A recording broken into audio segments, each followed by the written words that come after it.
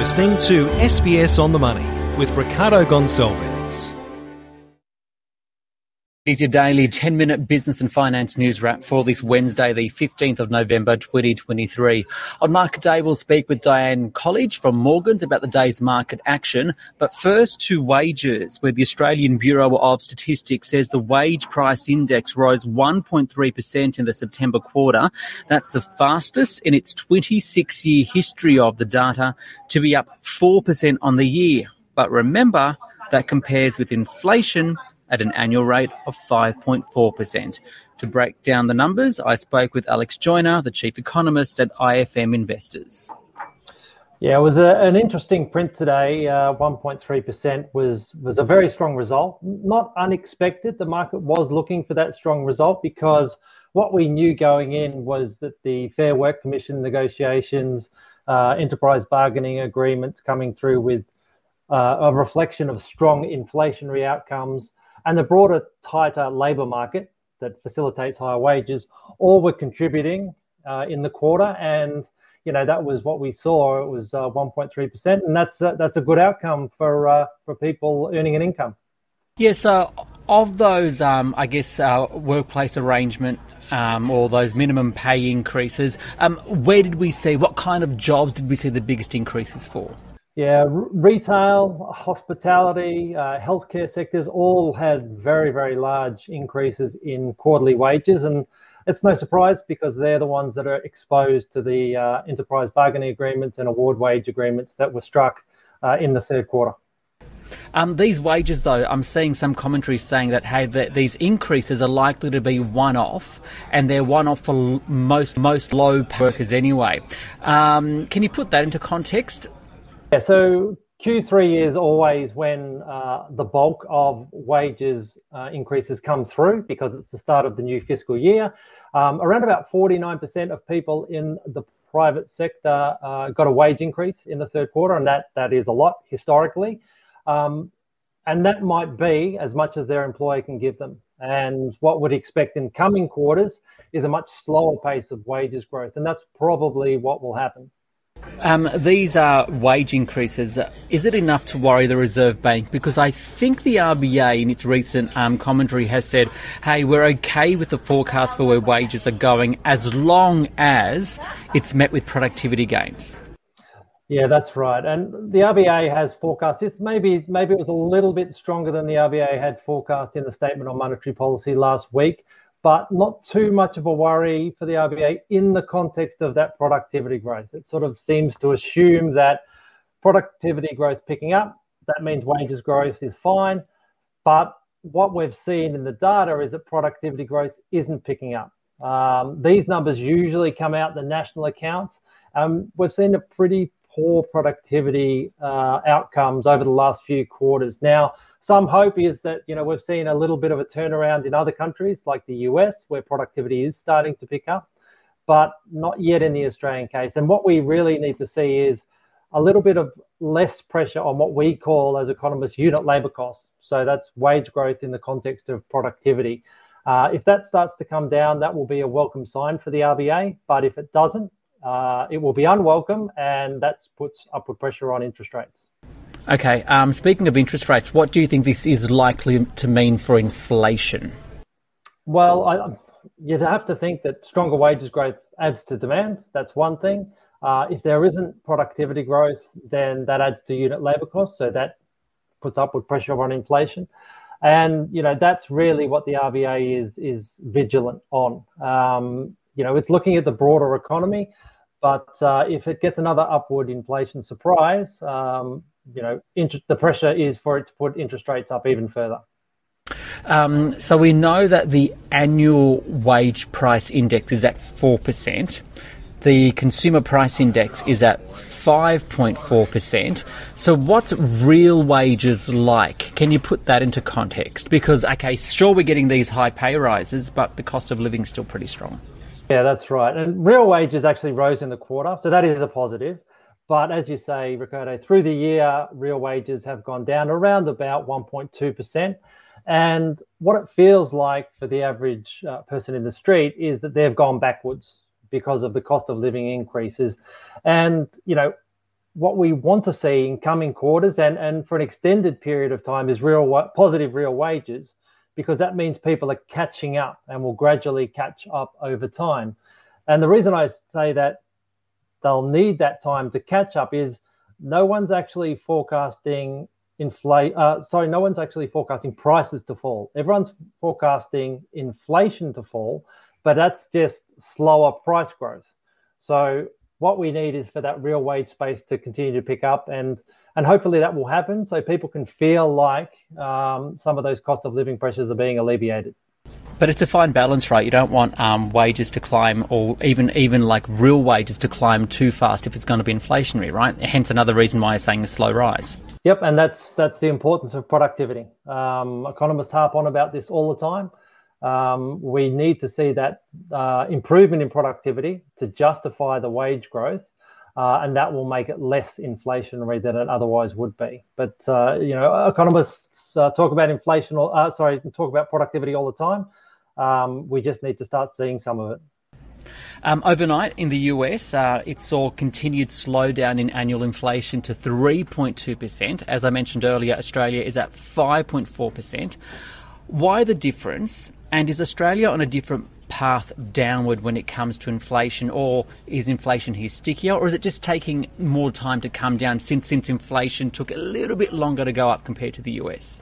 Yeah, it's probably all of those things. Australia was a little bit behind in inflation. US inflation picked up before Australia's, so we're sort of coming down at a more gradual pace.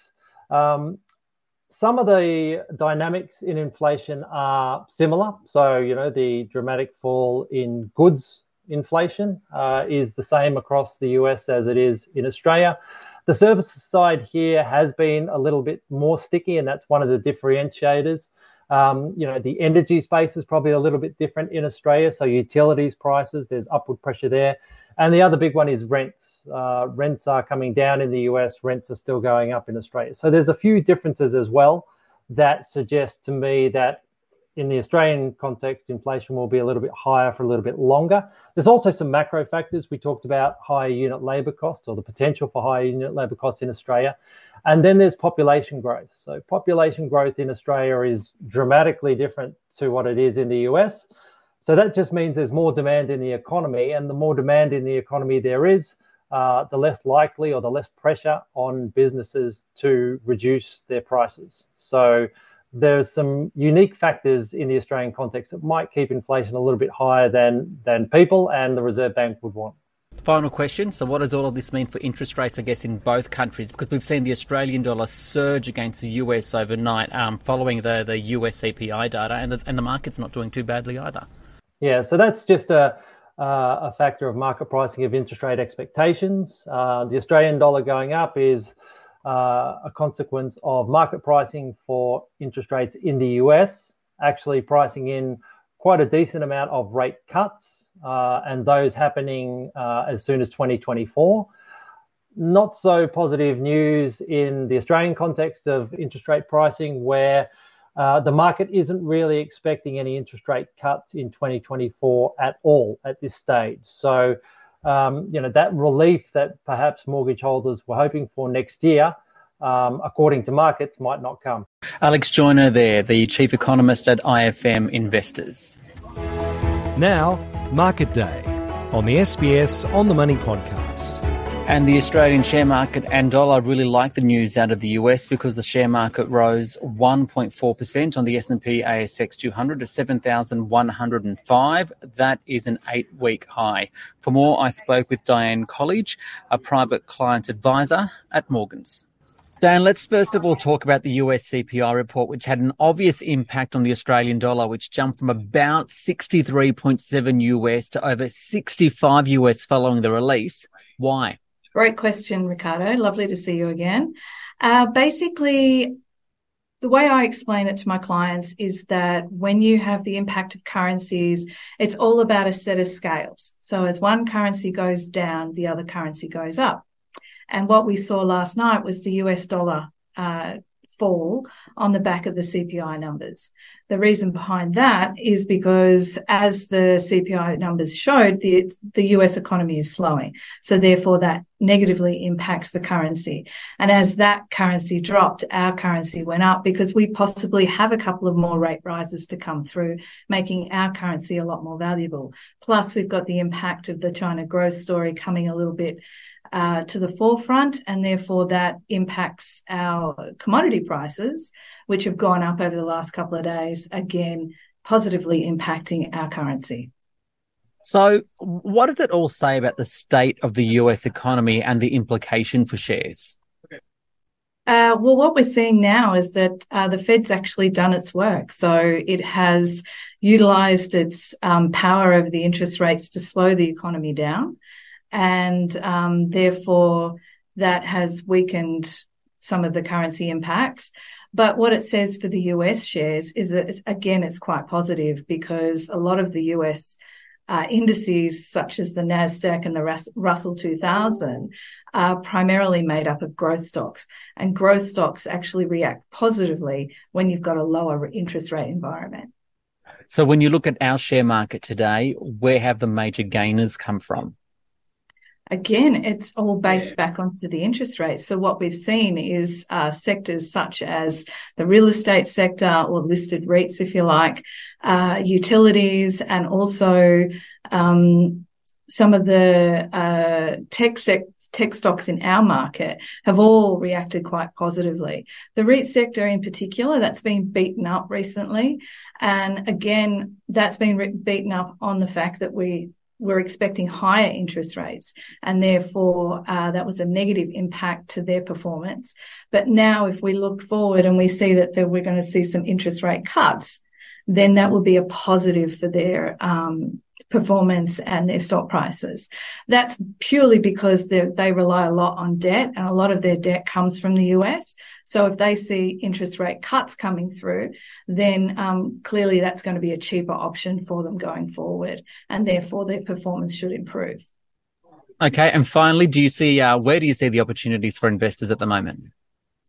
Great question. So I'm looking at the REIT sector myself, and I think that from a yield perspective, they're delivering, between 6 and 7%, not franked, of course, but they do pay on a quarterly basis, which is quite attractive to those investors looking for a regular income payment. And they are offering really good value now. They've been sold down on the back of the prolonged higher rates for longer, which I think we spoke about originally. And now that there could be cuts coming through in late 2024, it's going to be a great boost to their returns. Dianne Colledge there from Morgans. This SBS On the Money podcast is provided for informational purposes only. The content on this podcast should not be understood as constituting advice or a recommendation. It is not personal advice and does not consider your personal circumstances or objectives. You should contact a licensed professional before making any financial decision.